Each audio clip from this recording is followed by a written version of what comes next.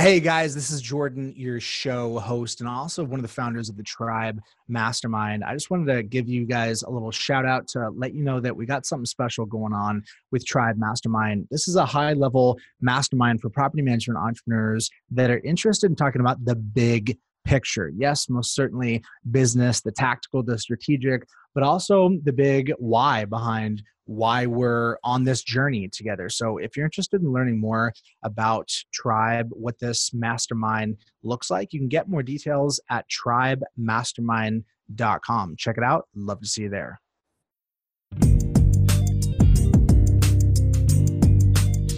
I don't throw darts at a board. I bet on sure things. Read Sun Tzu, The Art of War. Every battle is won before it's ever fought. Think about it. Ladies, gentlemen, boys and girls, we're having a moment here right now. I am in the studio with my brother, my paisano, and my business partner, Alex Osenenko. The date is April 16, 2019. Couple days before the PM Grow Summit, the third of the events that we have put on. And we're kind of having a moment here, man. We're here to talk about this journey that you've been on and this journey that is taking a new page and a new chapter that's about to kick off, man. So first thing I got to ask you is, where's your head at, man? We're right about to go into PM Grow, and you got a lot going on. How you feeling in this moment? Well, my wife is in the presidential suite right now in the hotel, PM Grow Hotel, getting ready, and I'm here. I wouldn't be any other place, because I think we owe. I say we because I feel like a lot of people will call you when something happens to me, and they call me when something happens to you. I can't tell you how many times I got congratulated on the benchmarking study, which, for the record, I had nothing to do with it at all. It was like, you guys did a great job on the benchmarking study. I'm like, at one point, I just start saying thank you. You gotta embrace it. Like, what am I gonna do? You totally gotta embrace it. It wasn't me. It wasn't like it was near it. Yeah. I was near it. Yeah. So anyway, and so yeah, I think we owe some answers to some people, and we're gonna give it in due time. See, the hat is about an inch, so let's do a quick let's get into salute. it. I appreciate Clinky you clink. hosting me. But yeah, let's get right into the heart and soul of it, man. How's that? What do we got here? What do we drink? Let's just go ahead and call it out. It's Lindemann. Lindeman's strawberry lambic beer. There's a lot of complexity there. It's a little sour.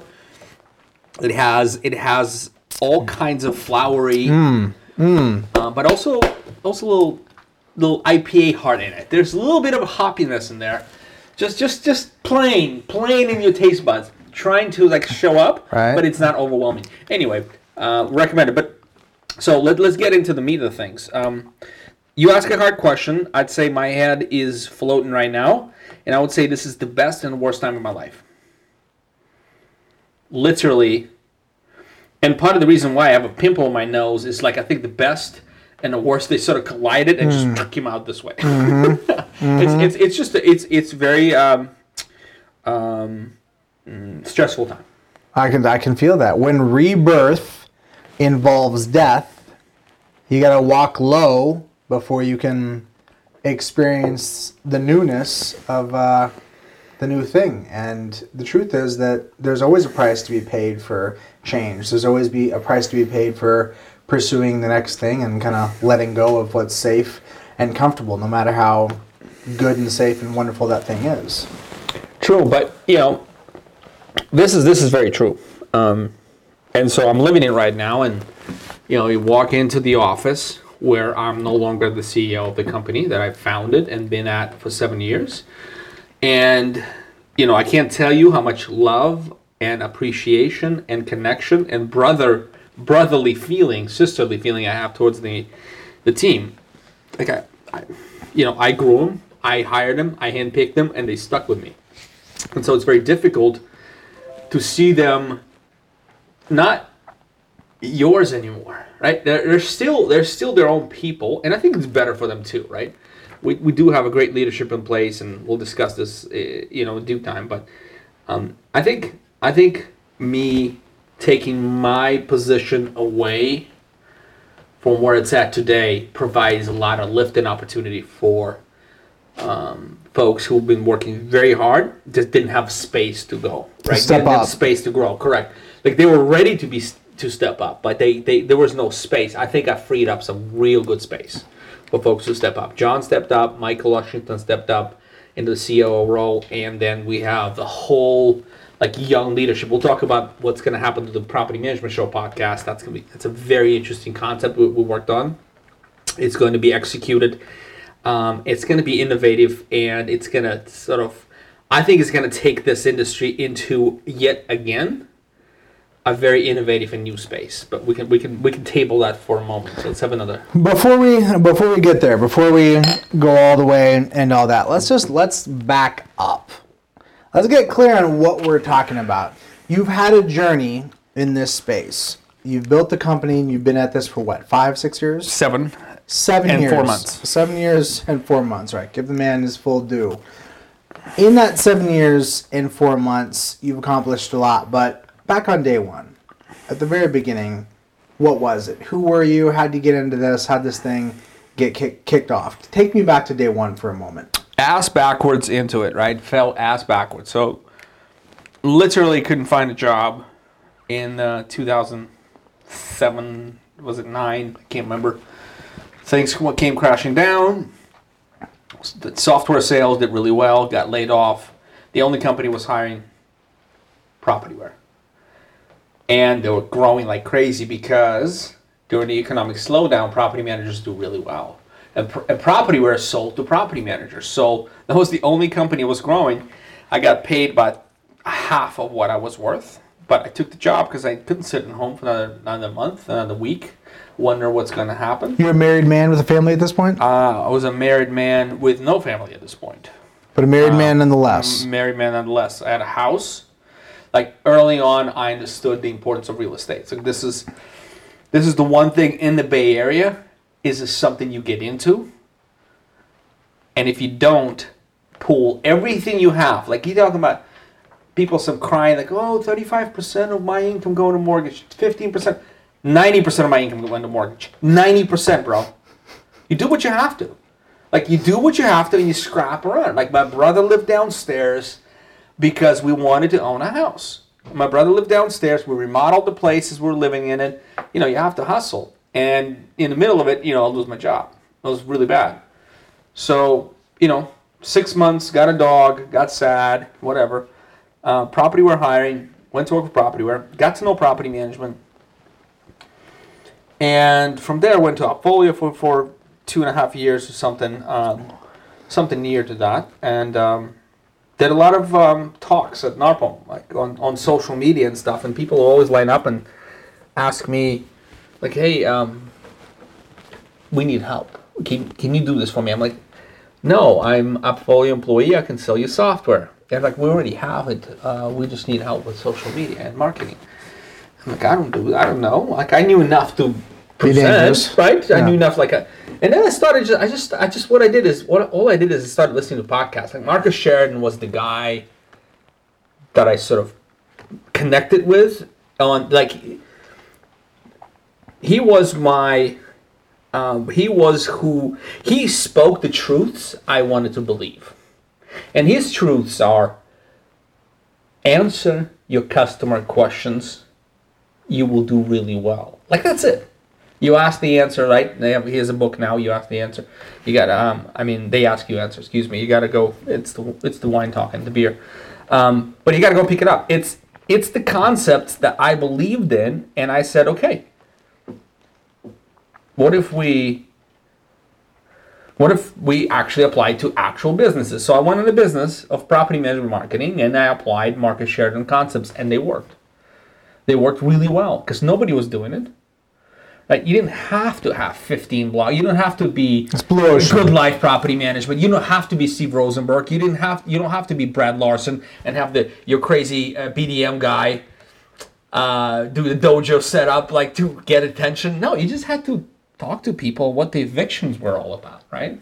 You had to talk to people on what it meant to hire a property manager, and it worked really well. And from there, we built the company. Fast forward to now, what's the company look like today? Well, how about we fast forward to about 18 months ago? All right. Here's what's happening. We got 2018 fastest growing company, Inc. 5000. Okay, so meaning 40% year-over-year growth. Right. Okay, breakneck. Like, without a lot of funding, this is a lot to take on. And I don't know, some of you may grow faster and may think that 40% a year is not enough. But you try that for 5 years in a row, like you end up with a convoluted mess of processes, systems. You just grow, right? You grow, and when you have a problem, what do you do, Jordan, when you grow like that? You throw dollars at the problem. You throw people at the problem. Hey, we have the info sheet system where we collect all customers' information and we put it in info sheets, and they get outdated. New fields are created. There's nothing universal about. There's no like way to do a proper search in a proper field because we've sort of evolved that info sheet over time, and then so it looks different for every customer, and all of a sudden that's a problem. So there's no really true CRM. So what do? You hire more account managers, right? Yeah, hire more account managers to be paying more attention to those info sheets. No, you don't implement a new CRM system like Salesforce or something, maybe back-end ticketing system like Freshdesk. No, you don't. At that time, we just threw people at problems, right? And so there come a time where this growth sort of tapers off, and we started like hitting 20% and then 15%. And then we stayed 15, 20%, right? We're expecting to grow by about 20 this year. But when that slowdown happens, that money is not coming in. So what happens to all the people you've hired?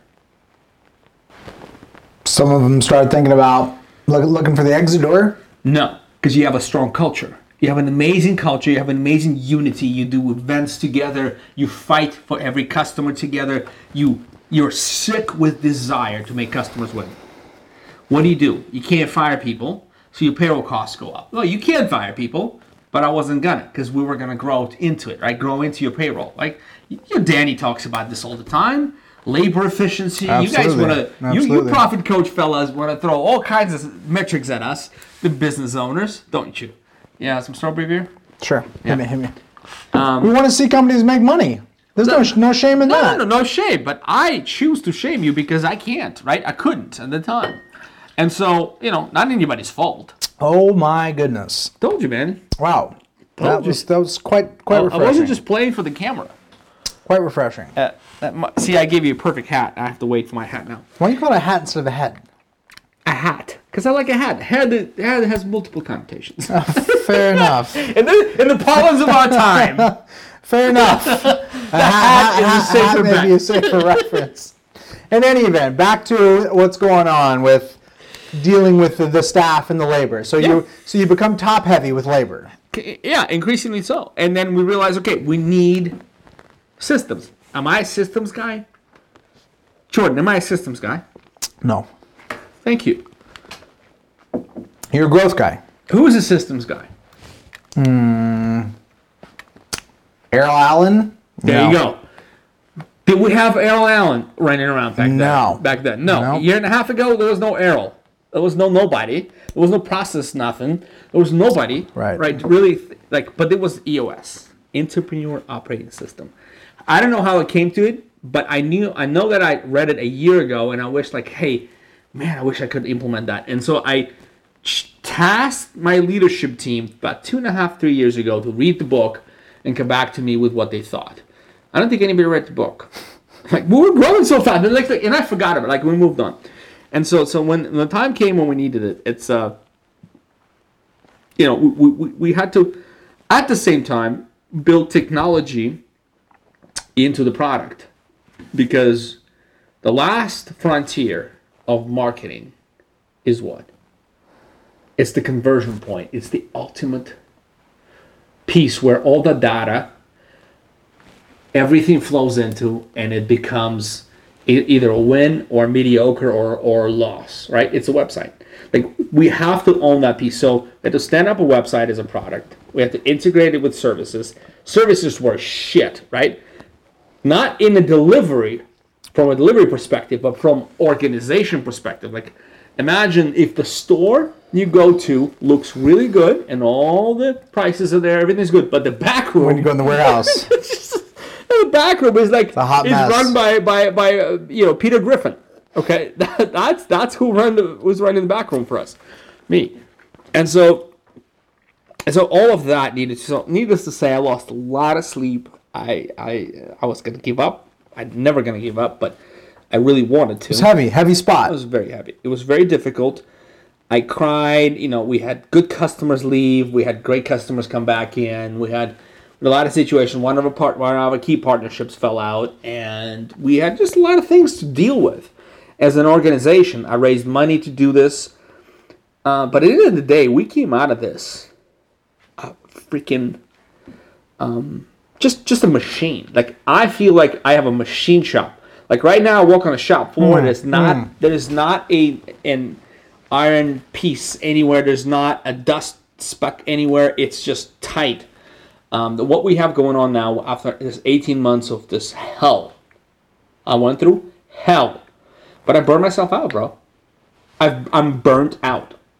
Like, I've taken this reminds me of, I know I'm talking too much, maybe, so tell me if I should stop. But when I had one of my first real jobs was a Radio Shack, and I was a store manager for 5 years. First 3, I was in a really good store. I turn it around. I have a big fat gold ring with a diamond for profitability. Like, I got leadership lab. I won all the awards. I went all the nice trips, and that wasn't enough for some reason. Like, there was another store in Belmont, which was 40 minutes away. It was a big commute for me. That had a little bit higher potential. So my store was like $750,000 a year. This new store was $1.1 million, but it was a mess. It was just, there was theft in there. There was issues going on. There was just, and I took it. Like, I was an idiot. Like, I left my employees and I took it. I took the store. And I went through remodel in that store. I went through hell. And I was going to leave Radio Shack a year before I actually did, just because I wanted to finish the job. I needed to finish the job. I remodeled the whole store. I went through hell. Just imagine, like, you're trying to be in retail, you're trying to sell stuff, and they're stripping the popcorn ceiling. right, there's just a little divider there, right? But the way dividers getting installed is the workers tell you, okay, we're going to work on this section. So what do? You stay after hours and you reposition all the merchandise, who knows where. Wow. Right? It was just a nightmare, man. For a year I've done that. And I feel the same way. Like, I've remodeled this company to a point. I've installed leadership, and the team there right now, I can't say enough. I can't say, some people just do lip service to that stuff. Like, oh, my team. And when you poke at it, it's like, there's a little rot here. There's issues there. There's people not working as hard. There's just people have their own self-interest. Not in this case. All right, so let's summarize. Here's what I'm hearing. What I'm hearing... Cut that out. It was like a half an hour thing. All right, go ahead. What I'm hearing is the Peter Principle, guys. You guys have heard of the Peter Principle, which basically says that you rise to the level of your own incompetence. You were a great lieutenant, world's best lieutenant, but you get promoted to captain, you flame out. It wasn't for you, but there was this burden and this inertia to constantly promote.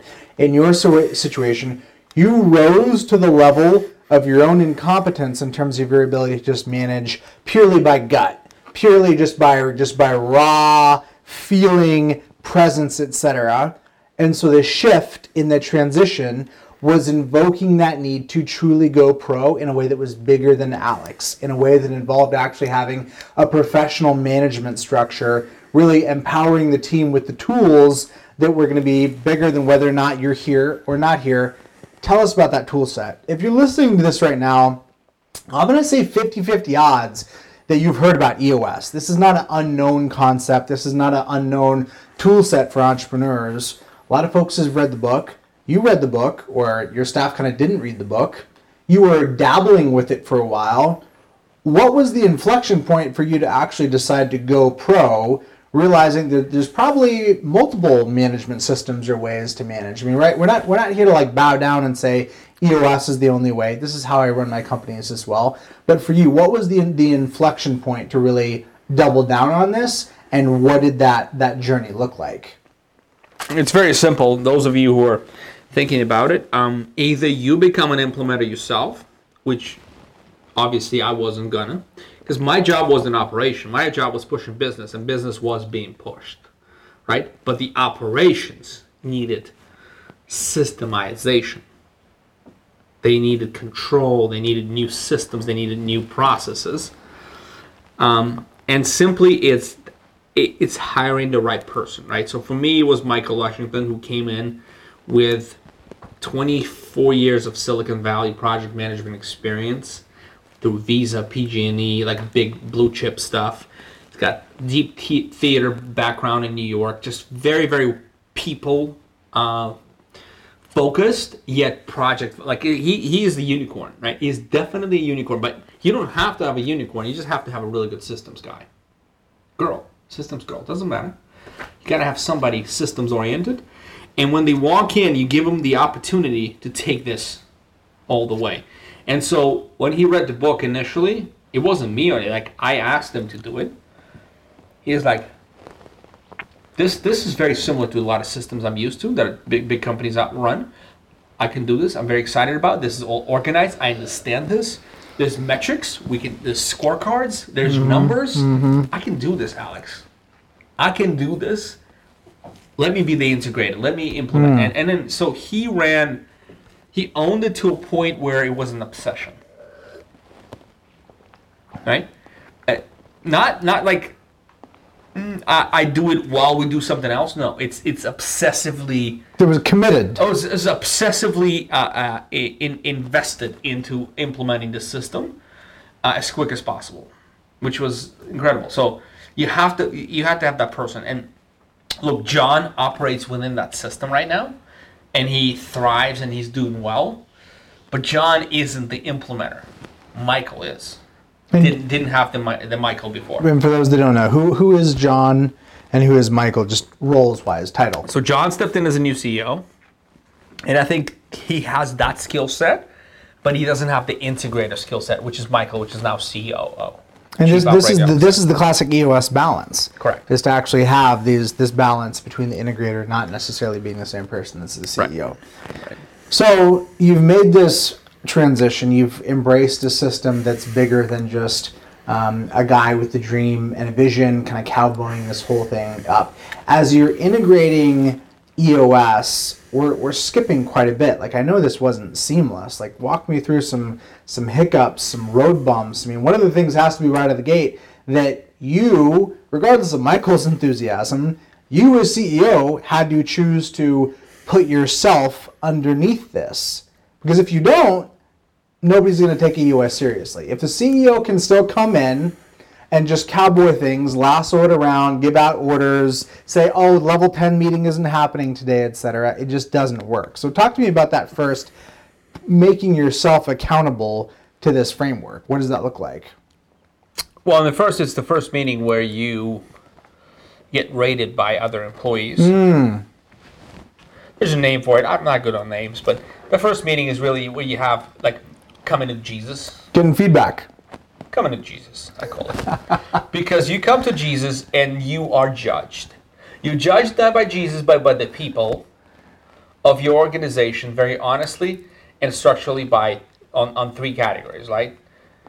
You know it, get it, can't do it. Want it. Know it, get it, want it. Yeah, know it, get it, want it, yeah.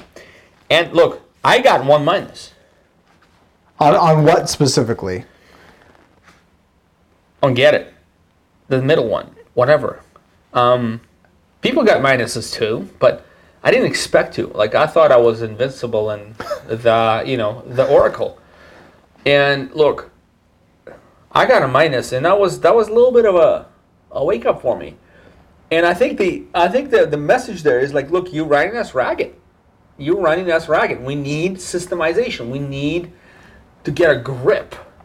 Like, let us operate. Like, give us tools, give us systems, give us, like, not just clients, give us ways and systems to manage those clients. And so that was a good realization. And look, at the end of the day, for the last 3 quarters, the first one I made some decisions. The second I made less, and the last one I made none.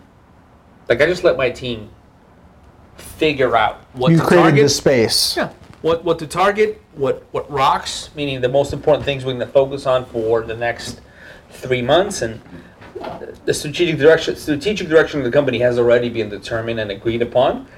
So now they just have to sort of chop it up and go at it. But there's deviations, there are opportunities that we grab and whatever.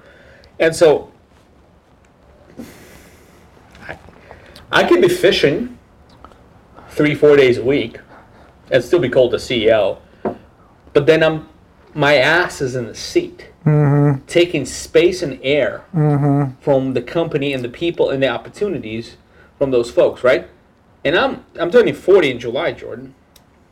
Right? That's not 35. That's not a youngster. No, still, it's a big deal. It's a big deal. I'm turning 40, and it's a very and some people laugh. Like, I know you guys, some of you in the 50s, and I respect you and all that, but 40 is a big number. You're 7 years with one company. You can fish 3-4 days a week. Do you do it? Do you go fishing? Hey, no judgment if you do. No. Hell, that's for you. Do you go fishing if you meet? Right? You don't. Fishing needs to be an outlet, not the thing. Yeah, the thing that I'm doing. Although it's very competitive and there's a lot there. Like, I can't say enough about the complexity of fishing. This is funny, the example that you bring up, because you are actually really into fishing. I am. I enjoyed it a lot, but I think I won't enjoy it as much.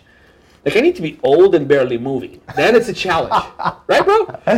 Like when you have to move your move your wheelchair, into a spot. You get the pole in the water. Yeah, hell, it needs to be a challenge for me. But there's a lot of complexity here, but it's also very, very simple. I'm a growth guy. I've been rattling this cage, and this company does not need a growth guy right now. It doesn't need a growth guy like me, who already knows all the answers, who already sort of who can shortcut a lot of processes and development, right? And just tell them how it is. In that way, you're kind of like a wrecking ball in many ways. Yeah. Let's be honest, bro. Yeah. Me and you both within our own companies. That is something, that is one of the times that I've really had to learn to become mature as an entrepreneur. When somebody brings something with great forethought and care and concern, and if I'm not on it and I'm not paying attention, I come in as a wrecking ball, and I'm like, I don't like that, I don't know about that, nitpick this, nitpick that. That's maturity to say, you know what, this person spent 10 hours preparing, crafting, shaping, working on this project, and I'm 5 minutes into a meeting. Maybe it makes sense for me to actually give some deference to the work that was done here. And that's a matter of managing your ego and appreciating the craft and the discipline that goes into the various aspects of the work. EOS is obviously part of that structure, but at the same time, there's quite a bit of truth in the fact that when you're in that early phase of the business, that's what's needed. When you're in the early phase of the business, you can't have 10 specialists. That cowboy impulse that caused you to start it in the first place is actually incredibly highly valued, but it's really about the phase and the life cycle of the business. Fair? I'm just smiling when you're saying this. Absolutely. And so another thing I begin to feel is atrophy. Right? Skill-wise? Yeah, you like to write copy. When was the last time you had a chance to really sort of spend a couple hours to dig into the copy? Man, it's been a while, but you got me pegged. Yeah, I really enjoy writing copy. Yeah, there's the thing. I'm a prototyper. That's who I am. I prototype. I enjoy I don't enjoy produce. Like when it goes to production, that's somebody like I need somebody else to take that. Like, but I'm a builder, right? I'm a prototyper. I think I can be really good at producing eventually later on. I'm just not interested in it right now. Right. Like I think I can be good at anything I put my mind to. Sure, I just of don't course. Want it, Of right? course. I don't want it right now. Like there's so much prototyping to be done. That's not what the universe is calling out of you. What the universe is calling out of you is to apply your unique ability. You and I are going to force anything through sheer will, grit, determination. But the reward for you and the organization you work for is focusing on unique ability, which means that can't look like forcing things. Gary Keller, yeah, absolutely. And so, look, it's a very hard decision, very, very hard decision. But you got to get up and make that decision. Not many could, right? And even less do it correctly. But look, I've enjoyed.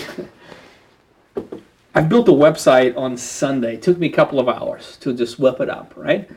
It's why and what.how. So H-Y and D W-H-A-T.how.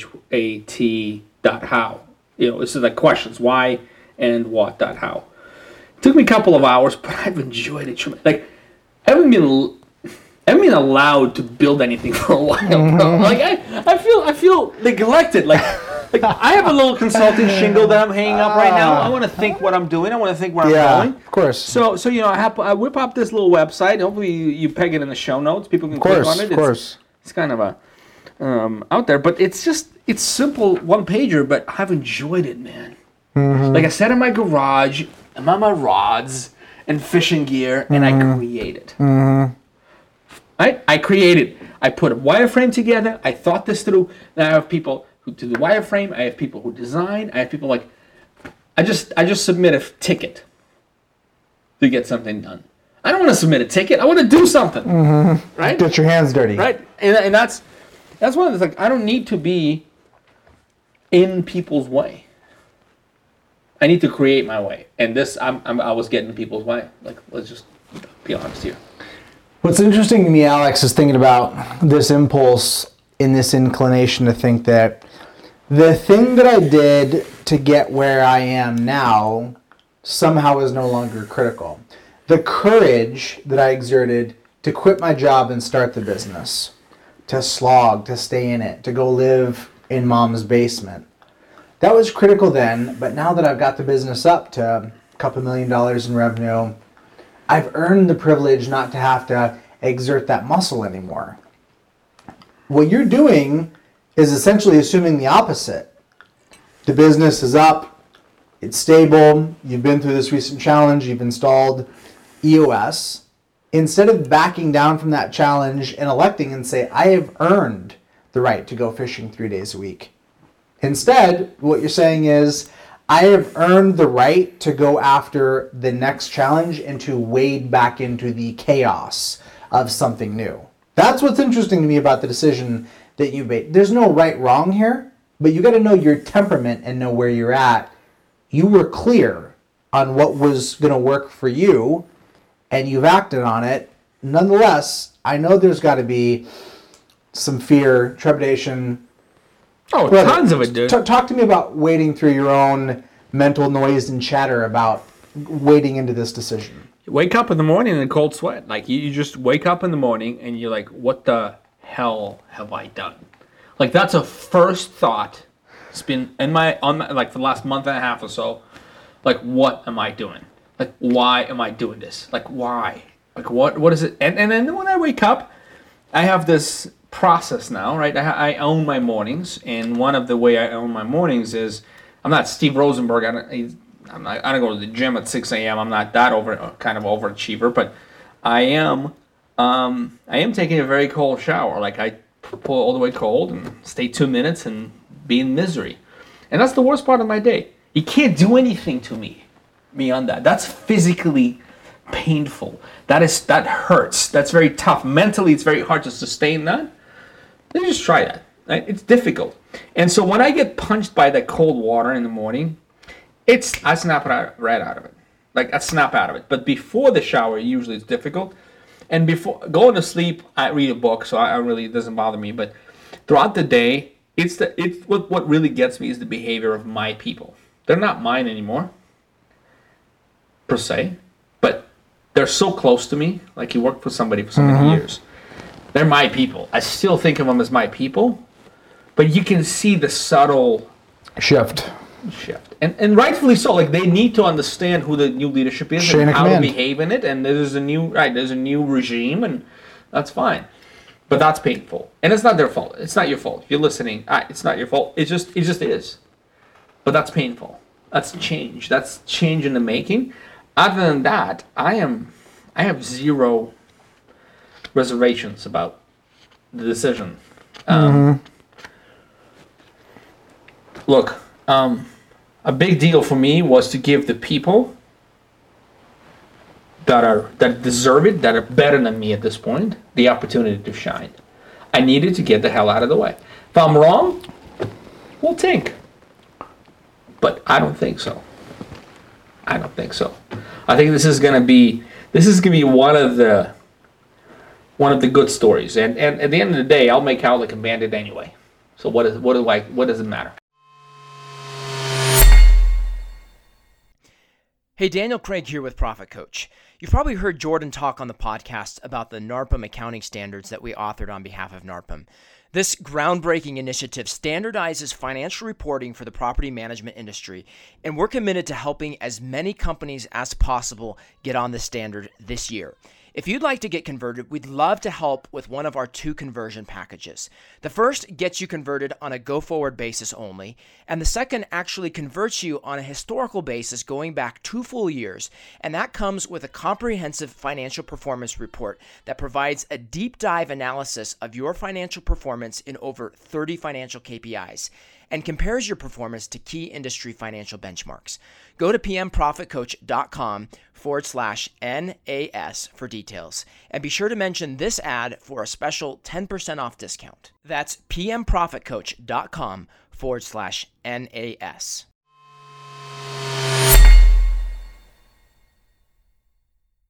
So you made the decision not to get out 12 months ago, though. All right, it would have been the easy route. Would have been to get out at this inflection point. Just leave. Just walk away. Be sane. Be sane again. It was insane times, but yes. You stuck it out. So what was the cause for you to stick it out at that low point? It's not a quitter. Very, very simple. And it's not only me. Even if I had everybody not believing in me, I still wouldn't quit. But when everybody believes in you, when you have people that call your place home, they bring a paycheck. They bring a paycheck that feeds their family. You can't let them down. To me, it's that. Like, I truly live by a definition, and I'm proving it by my move. But happy employees make happy customers. Then those customers make happy shareholders. It follows. So it works. Just naturally follows. You have to live it. And so that's how, and living it is freeing up space. I need to go out and do other things. I can do some things. My dream and my mission has changed. It shifted, right? It was to show the property management businesses the fantastical opportunity you have in front of you. Like, this recurrent revenue business was fantastic. It was not very competitive. Very few people did it right, and it was just the right time to do it right. And I think we're there. We're about a few days from PM Growth Summit, a couple days, and man, folks are going to gather. This is going to be one of the best group of folks to run this business, and they're going to kill it, right? They're going to kill it. But I've proven what I needed to prove. You know what my next mission is? Tell me. My next mission is to make investors trust property management companies. My mission is to make property management one of the most respected professions in the scope of all other careers. My mission is to convert at least 7 million of self-managing landlords, self-managing investors into property management customers for the next 5 years. I don't dream small. Let me tell you why this resonates with me. So let's reciprocate on story time here. Way back in the day, I started a lead generation business called Manage My Property, creating leads, sending them out. I'm young. It's my first rodeo. My mindset is like, we got this server spun up in the cloud, send out leads. Good luck with that. I'm going to charge you for that lead. Gets pushed back, The leads are no good. Had a rough go of it. The leads are weak. Yeah. The leads are weak. Classic Glengarry. Exactly. You know what I'm talking about. So after a couple years, we decide, hey, maybe we could build a CRM to help people close the leads. We do some research. We figure out people don't really follow up on the leads. We'll build a CRM. Do that for a while. It's definitely a tough road to hoe in some ways. We think, hey, education, right? People got the leads. We got the CRM. But they're not clear in the sales process, that the lead gen, PM grow. We'll do some professional education, right? It's another way to help. Do that for a while, realize, hey, it's actually possible to grow and not make any money. No profit. Profit coach. We'll help you get clear on the finance side of things. Do that for a while. Realize maybe you have no fellowship. We start Tribe Mastermind. Maybe you have no formal sales process. Start Rent Scale. But what I'm doing is I'm following the value chain to get to the end result for the customer. I see you doing the same thing here. You're kind of staying with it, parallel concept, following the value, making sure that the end consumer, because in our case, the end consumer is the PM, but the end consumer arguably is the investor that the PM is actually servicing. So it's really interesting, the thread of thought that you're following here. It's a wide mandate. There's a million different directions that you could go to actually fulfill that mandate, right? You got everything from roof stock to investment programs to everything in between. But the common thread here, I think for both of us, has been doubling down on asking, how can I create the most value for the customer? For somebody watching this right now, for the PM, the person coming to PM Grow Summit that wants to learn some tips, some tools, some hacks, some strategies, what is your advice to that person on how to cut through the noise and to get to the heart of the issue? Start with why. Simon Sinek, right? Is this classic? This is what you and I have, what others don't, is the why. Is the why of it, right? Your why is unprecedented. This is on the board right there. Unprecedented value, right? I'm going to out-deliver on value to a point where no one can stand up and compete with me. And I'm going to do it in every possible discipline to help my customer win. If there was a good company that helped with profit, you would partner with them probably. But there isn't any. So you build one, right? Difficult, tough, longer slog, a lot of investment, time to profit, time to exit. Extend it. You just keep extending your time to exit, but at least you're moving on to your why. And my why was big, and for a while, I felt really good delivering on the why. I felt really good. Pushed. First podcast ever started. Like, I don't need to mention all the accolades, right? Point is, like, people know me, people know who I am, people know my heart is pure. Like, I was there to deliver. And I didn't necessarily make any money doing it, which is okay. I make a good living. I make a great living. Don't feel bad for me, please. I make a great living. But point is, the mission has shifted from under me, and I only caught it about a year ago. I'm like, look, like we're all looking in this bloody ocean right now for more fish, when there's like this blue thing out there. Like all these others that don't hire property managers, Kevin Ortner put it in a really good way. He said 3 reasons people don't hire property managers. I agree with him. One is generational slant. Older people tend to be DIYers, right? But at the end of the day, the last two is fixable, right? It's we don't communicate value very well at all, and the trust. The industry has lost the trust over the years and years of neglect. So that could be made up. And so I firmly think that the next mission for me is to regain that trust industry-wide. How am I going to do it? I don't know yet. I don't have the answer to that yet. But my why and what, that how website is up. If you know, hit me up. But that's the thing. Either I'm going to do one property manager at a time with 300 customers, or I'm going to do it property manager with 10,000 customers. I don't know yet, but I'm going to do it. That's where I'm going. And in the process, you're wading into the abyss, wading into the chaos. Yet again. To figure out what's next, how. There's two ways to do this, Alex. One option is to say, it's got to have a bow on it. All the questions have to be answered. It's the perfect opportunity, served up on a silver platter, perfectly explained, no risk, no downside, and just wait for that. Wait for that ship to come in. The other way is to say, I am compelled. My values, my heart's desire is compelling me in this direction. I'm going to figure out the details. I'm going to pick option A. Option A falls through. I'm going to pick option B. Option B falls through. I'm going to go for option C. That's what I appreciate and respect about what you're doing. It's not a comfortable place to be, but it's the place that's going to give you the passion and the fuel to wade through the day-to-day. Because the truth is, it's all hard. You pick a small op, it's hard. You pick a big op, it's hard. You might as well go after the thing that you have belief in, you have conviction about.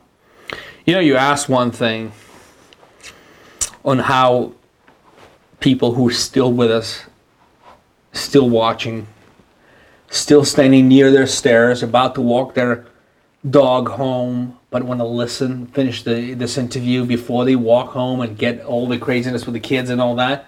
Like, for that person who's standing out there and waiting for this, for the value, big ass value to drop, I'll say I'm just not afraid.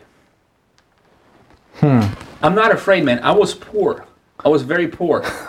I don't give I just don't. Like, I look at where I live right now. Every evening I come to my house, come back home, and I'm grateful. Like, I can't believe it that I live in this place. Like, I don't need a palace. This is a palace. Right? I'm very grateful for who I am, but I'm also not afraid, because I can go back and, like Seneca, and I'm into this sort of philosophy stuff, and Stoicism, and it's basically Stoicism teaches people how to deal with hard, difficult circumstances of life, yet persevere, perform, build, move people. A lot of famous people, obviously, that's how they lived. But bottom line is, be thankful for what you have, and don't be afraid. What do I gotta be? What do I have to fear, man? You know what? You want to go work for McDonald's? I go build best burgers there will be. I'll be the best line cook they have. I'll do it. I'll do it too, and I'll do it well. Right? I'll do it until I get to the store manager. I don't care. Not afraid. And I think that's what a lot of us are missing. We get, you put in $250 in your pocket. Right? You put in $250 in your pocket. You're managing 500 properties. And it's just risky, right? Investments are risky. Like, you open up real estate sales division, you're like, I have to skim off of that thing. Like, yeah, but I have a Porsche, or I have this obsession with, I don't know, Italian art, whatever it is you into. That's your choice. But others, don't be mad. Or don't be disappointed when within the next 5 years, there'll be hungrier people right behind you eating your food. It will be the case. That's what's going to happen. This business is very attractive. It's very delicious. People's going to want it. People's going to want to get into it. Hungrier people will get into it. Mm-hmm. And hungry people are forced to reckon with, especially, intelligent and doers. And so, that's a choice we all make. We get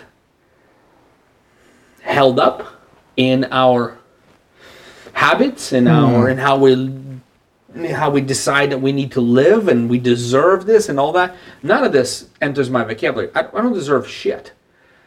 I earned it, and if I don't, I'm going to go poor, and I'm going to be okay with that. Beautiful. Beautiful. Thank you. The immigrant story that you just identified. I didn't bring that up, by the way. I didn't bring that up. The immigrant story is the story of America, is the story of capitalism, is the story of the disadvantaged and the underserved and the underprivileged with a greater hunger and drive and that survival instinct overtaking the incumbent, overtaking entitlement. Whatever your starting point is, their advantage will always be competed away. There's always somebody that's coming after you. And the brightest and the best, it's not about not being afraid. It's about being afraid and doing it anyway. Is that not the definition of courage? You're still afraid. You just choose to I'm not afraid to make a decision, but you heard me admit that I don't sleep. I have reservations. This is fear, but don't let it inside your heart. Right? Keep it outside. Keep it as a veil. But don't be afraid to make a decision. Once you make a decision and announce it, then things are okay. But I'm just saying, if people want to play golf or 10 hours a day, whatever. No problem. That's the choice. But just make sure that your home is protected while you're playing golf. Yeah. Because somebody's out there to take it. Guaranteed. This business is hot and it will continue to be so. Somebody's going to be out there hungrier, better, leaner, stronger, smarter. Mm-hmm. Just don't complain. Don't complain. Build a moat. A moat is, sorry to interrupt, but one last thing. Moat is serving your customer all of their real estate investment needs. Undeniable. Right? That's your moat. If you just have a property management company and you're horseback riding, at say, 30 hours a week, sorry, you haven't done enough to protect the business. There's a John, there's a Jim, there's Susie, there's somebody out there disrupting you. And it will, because they're hungry and they're ready. And they can do cheaper. Because they have systems, they've invested in technologies, they have done things. That is how it is. Mm-hmm. Sleep in their car, whatever it may be. Correct. There's always an advantage. Correct. Not afraid. They have nothing to lose. Here's what I want to explore in the back half of this interview. To do justice to the future, oftentimes, is to do violent to the present. Interesting. Is to put a knife in the back of the status quo. And if you're staying with the status quo, in many ways, that's what it can feel like. What I want to hear from you is what it is like to be put in a position where the future that you have chosen can be interpreted as doing an injustice to those folks that are not necessarily going to be in that journey with you. You've assessed your own heart, your own intention, your own commitment to these people, the team that you've built. You've stayed through. You didn't bounce out when it was easy 18 months ago. You stayed through, but nonetheless, all that isn't necessarily seen or fully appreciated in the fog of change.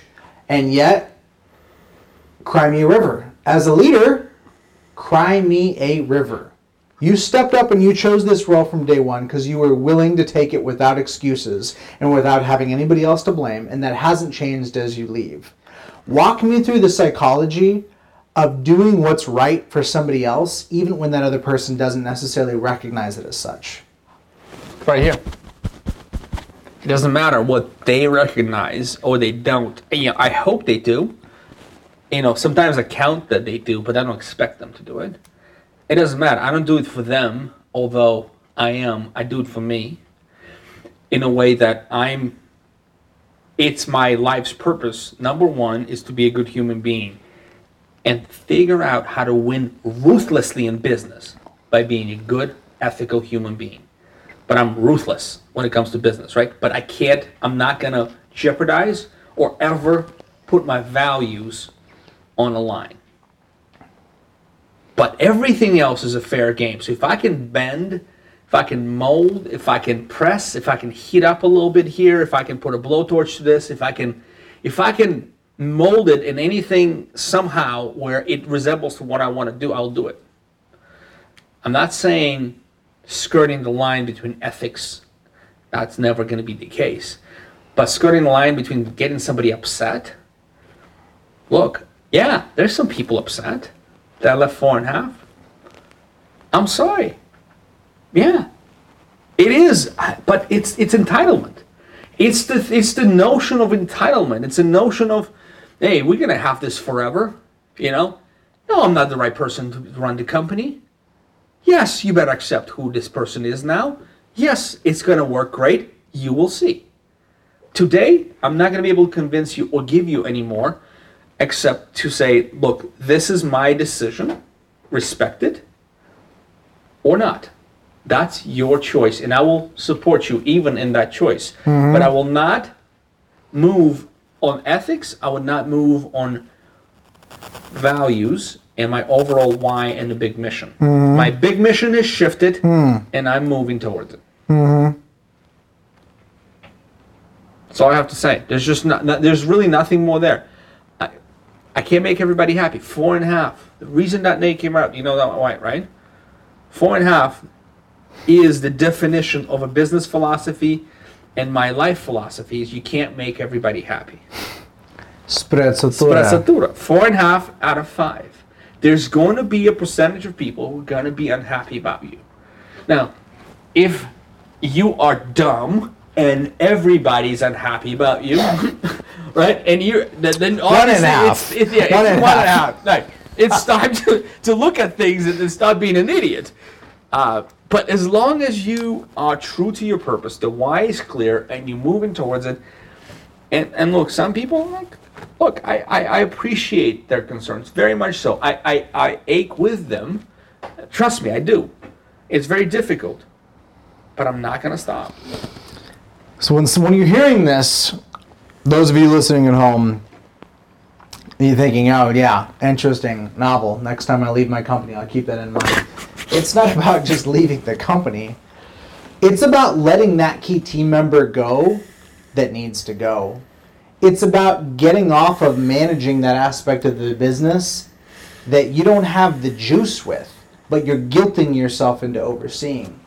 It's about embracing that form of change that you've been resisting because you have some kind of a self-righteous hero narrative that you're the person that needs to hold it all together, or you're the smartest person in the room, and if you don't do it, nobody else is going to step up. Change is inevitable.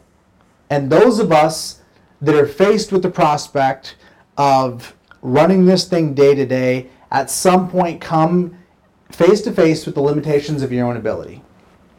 No matter what your skill set is. You're either trying to be the genius with 1,000 helpers where, at the end of the day, it all comes down to you. Give me the ball, coach. Put me in. I'm going to be the one that's going to make the touchdown pass. Or you're trying to build something that's bigger than yourself. You've obviously taken the latter approach. You've put the systems and the tools in place. You've set your team up for success. At the end of the day, though, there's admittedly some anxiety that you've talked about. Talk me through communicating with the team in this final transition. Talk about handing off the baton. How do you walk through and navigate that process of making that leadership baton handoff? Transparency, honesty, and timing. Like, we didn't tell the whole team right away. Leadership team knew because there's preparations needed to be made. That things needed to be in place well in advance, right? We've had a long time, a lot of discussion with the board who's going to be the right CEO, why it's going to be the right CEO, why John is going to step in, and maybe somebody else. Like there's some thoughts about looking elsewhere for the CEO, and look, we all came to a resolution. This was a process. The process needs to start, and Scott Fritz is going to talk about this PM Grow. If you guys are not going to PM Grow, maybe you can find him online, but he's going to talk about passive income and the choices you make, whether you want to operate your business, exit your business, or be a passive investor in your business, right? And the team heard from day one that there's an exit, right? And they didn't think this would be it, or this is the kind of exit, but most people basically said, yeah, I wasn't, we weren't surprised. Like nobody was moping. There was no whining. There was no, the leadership the Michael and John thing is so strong that this was not a sad morning day for the people of 4.5. Like nobody sat down with their heads down, had people tear up, come and hug me and kiss me. Teresa, thank you. And I had some emotional moments, but really, dude, next day everybody's fine, working, operating, back to business. Excited. Back to business. We're all excited. We run a very, very good culture and tight ship, and everybody's very, very tight with each other and helpful, and it's a big deal. It's a big deal for them, but they're not surprised. No, they know who I am, and I've invested my heart and soul into it, and so this was not a big deal. You mentioned there was some back and forth. Eventually, the decision was made that John was going to step up and fulfill in this role. John is stepping up in a way, in some ways, that you didn't, in the sense that he's stepping directly into this EOS structure. What you stepped into from day one was just some cowboy whirlwind sort of thing. He is stepping into a system, the process, and program, and yet he's been there throughout this role. How long has John been there from day one? What's the timeline there? Yeah, he's been. So it's been 7 years and 4 months. He's been there for 6 years and 4 months. So he's been a long time. Talk to me about mentorship and having a number two. Working with somebody for that period of time, there's obviously a lot of trust. There's a lot of rapport that is exchanged. For folks that have a number two, or they're looking for a number two, or they got a number three, a number four, number five, and they're wanting to groom somebody into that role, what advice and what feedback would you have on how to bridge that chasm? You want to work with somebody who enables you. They don't necessarily need to be the genius. You're not looking for, like, I can count everybody's faults. I can count John's faults. I can count my own faults. I can count your faults. Of course. It's not that. Like, you and I, the reason why we're friends and we're good business partners, because why? We enable each other without disrupting. We challenge each other without being disrespectful. Like, that's a personal, I think that's just, and unfortunately, and maybe fortunately, we're not robots, right? We don't just can look at skill set acquisition or speed to training or any of those metrics. You can't just put a scorecard on your number two and say, like, so. No, personally, it's all about, like, do they enable you to be who you are, and they take care of the bullshit. No matter how good or bad, it doesn't matter. You need it taken care of. If they're really bad, obviously that's not going to work. But if they're willing to learn, and if they're willing to take this off your shoulders, and they understand who you are and put you in the lane, your unique ability, that's somebody to hold on to. That's to me is number two. That's Jennifer Stoops versus John Bradford, right? That's his number two. Yep. She's been, like, fantastic from what she said, from what he said. I've interviewed them both.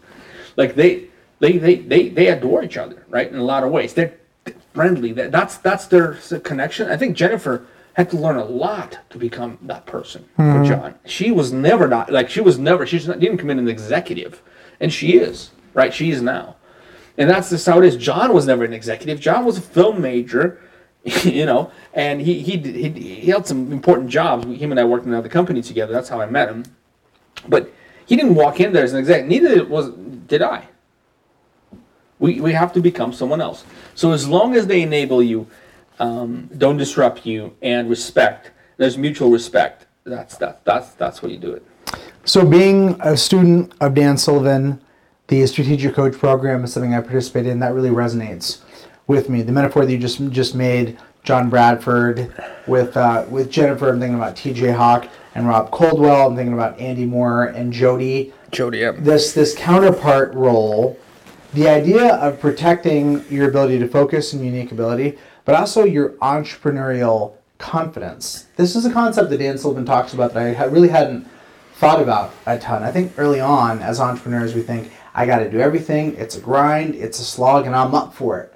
I will not be deterred no matter what. I'm just going to power through it. But over time, there's the realization that protecting your confidence as an entrepreneur, protecting your frame of mind is actually of quite a bit of significance, because there's a significant creative element that comes from being in that visionary role. For you, part of what this looks like is knowing when your time is up and when it's time to transition and to do the new thing. I'm curious your thoughts on the future. There's different types of companies. We've talked about bootstrap versus funded versus the spectrum in between. There's no right wrong here. There's no moralizing. But I know you. I know the Bay Area, which is your hometown. Give me your thoughts on, for somebody thinking about pure bootstrapping versus a little bit of debt versus giving up some equity, angel, Series A. What is your advice on the match for temperament and aspiration in that regard? Go back to the why. Who are you? Why are you, is a better question. Why are you doing what you're doing, right? What is the size of your dream? Size that dream. Put some effort into it. Put some numbers in. Model it out. In Forecast. the book. Yeah, model it out. Thank you. And then decide. Like for you, it's bootstrapping. You know, initially your dreams were probably a little smaller. Just you didn't know the industry, right? You didn't understand the size of it. And frankly, when you started and I started, it was tiny.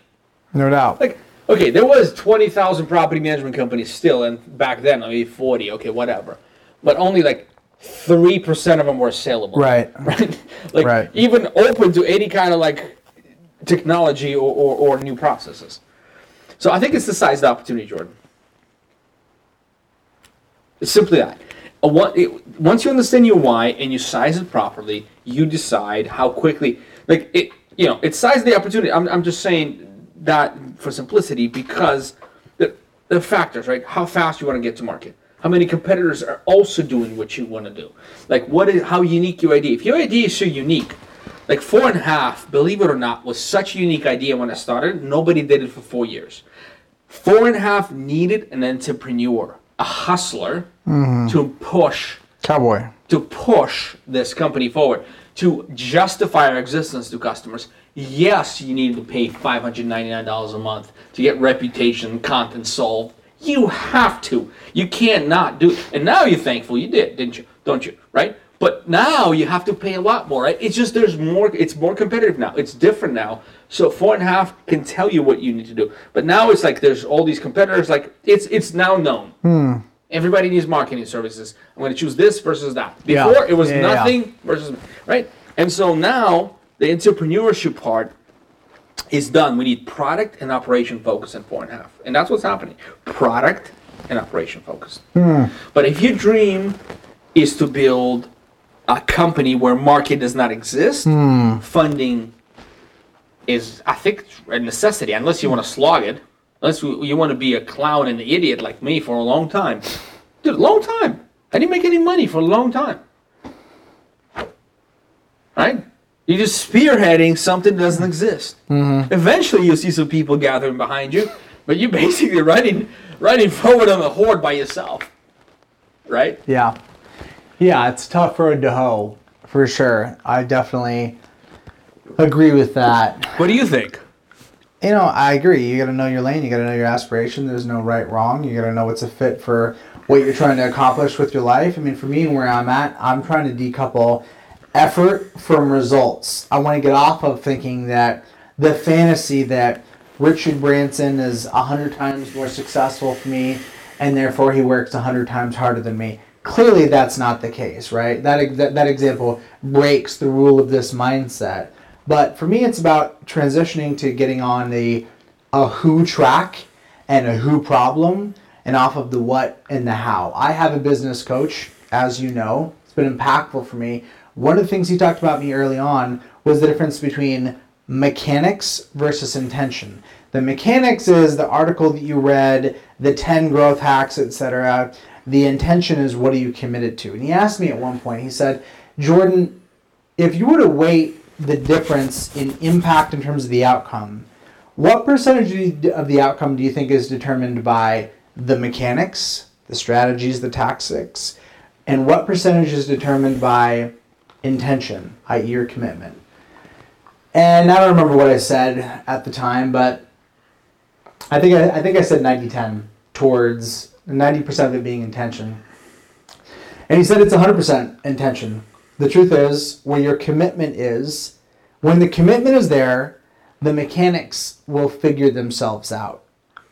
The question that I have for you, Alex, is, my belief is that thinking is the handmaiden of attention.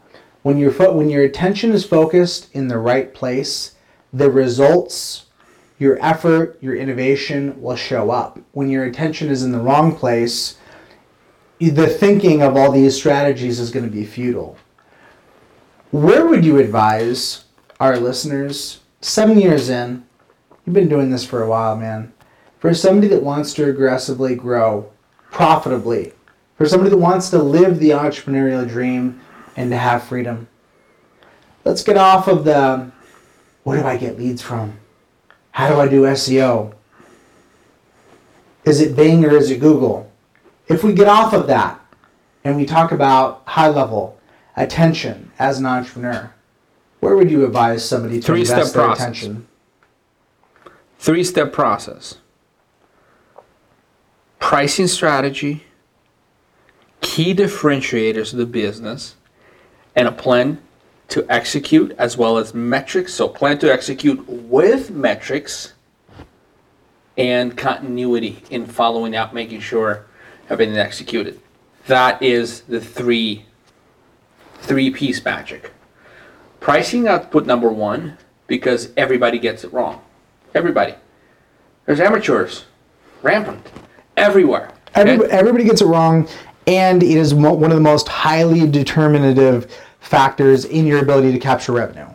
1 second, you're absolutely correct. Everybody gets it wrong. I'm not blaming everybody. I'm saying we don't experiment enough to get it right. Opportunity, huge opportunity. There needs to be a path of experimentation. That's your demand lever as a business owner. You have that control. Nobody's doing it. Everybody's, like, some people are talking about it. It's too complex. Oh, I got to change my software. Come on. Throw up a landing page. Throw a couple grand a month via AdWords and get real data on what works. Then adapt it company-wide. Am I going to teach you? Simple, right? Experiment. Pricing, the second aspect is, like, who are you? Like, I speak to thousands of companies. Thousands, Jordan. Everybody has it differently. Everybody does a little bit differently. Everybody has a little spin on their thing. They have a little pocket of knowledge that nobody else has. I guarantee you this, dude. I guarantee you everybody has that. Like, even the lamest freaking most vanilla company has this little pocket of knowledge not being explored right now. Because why? Why? Dude, I'm with a couple beers in, but I'll tell you the truth right now. Why? Is because you are afraid to alienate some potential customers. You don't want to niche down because it's scary. Because you think, okay, if I focus on this particular customer and this particular customer only with my value propositions, I will disconnect all these other customers who I'm signing up and making money. They're making me miserable, but I'm making money off of them. So I can't do that. I gotta be vanilla. And if you're vanilla, if you're for everybody, you're for nobody. Correct. And so that's number two, courage to build those differentiators and niche down. And again, you're not locking yourself down. You can always experiment with that. But typically, I can flesh that out and get that out pretty quickly. And the last thing is build a plan to go after the perfect client with the perfect messaging and the perfect pricing. Ta-da! You can end here. Put a ball on it. Put a ball on it. You got it. I think that was good, man. I think it's time for us to drink one more in peace and quiet off the cameras, and you and I can talk a little bit more. My man, I am honored that you came on. Great interview. Thank you. This has been a special journey with you. I have a relief. I feel a relief, man. Over the years. I'm proud for you of what you've built. I'm proud for this company that you've chosen to have to value over your ego. Could have been the Alex Osenenko show. You've chosen to prioritize the company, its customers, and its employees over yourself, and you're the one splitting out, wading into chaos. Good luck. Hope you're going to figure it out. I know that you are.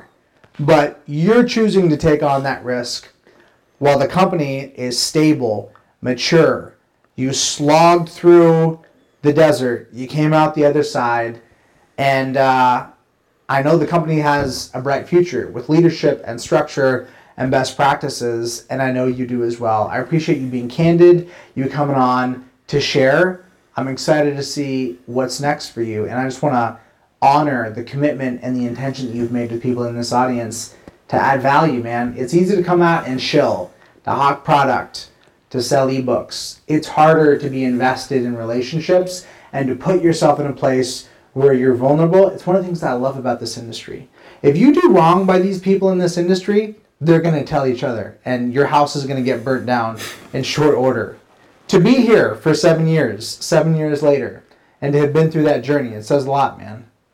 I appreciate it, Jordan. It's been a privilege to have you as a friend. I'm really glad that we were able to connect and make this into a friendship that actually benefits a lot of people. Like there's a lot of things we do under closed doors, and they're not the kind of things that people usually do under closed doors. Conniving, and it's like, no, we put a freaking summit together. I mean, look, I was gonna keep this on the table and show you. Look, these are my index cards that I'm preparing introductions, because we are seeing the conference. This is day one introduction. This is like thank the sponsors card. This is about Andy Moore. He's been a 14-year police officer. I have all the love. I'm prepared. Right? I don't want to come out on stage and give you excuses. Behind closed doors, Jordan and I just work harder to come out and look naturally good. Nothing natural about this here. It's difficult. This is difficult stuff. That's right, man. We got our baby. We're birthing one more baby. Year number 3, man. We're about to get back up in it. There's nobody I'd rather do it with, my man. All All right. Very good. We're going to see you guys there live. Some of you guys will watch this after the fact. Thank you so much for tuning in. And let's stay in touch, and let's keep following the career of another veteran, another industry veteran launching off into something new. Thanks to you guys for being with us. See you guys at the summit. Lots of love. Be well. See you beyond. Thank you.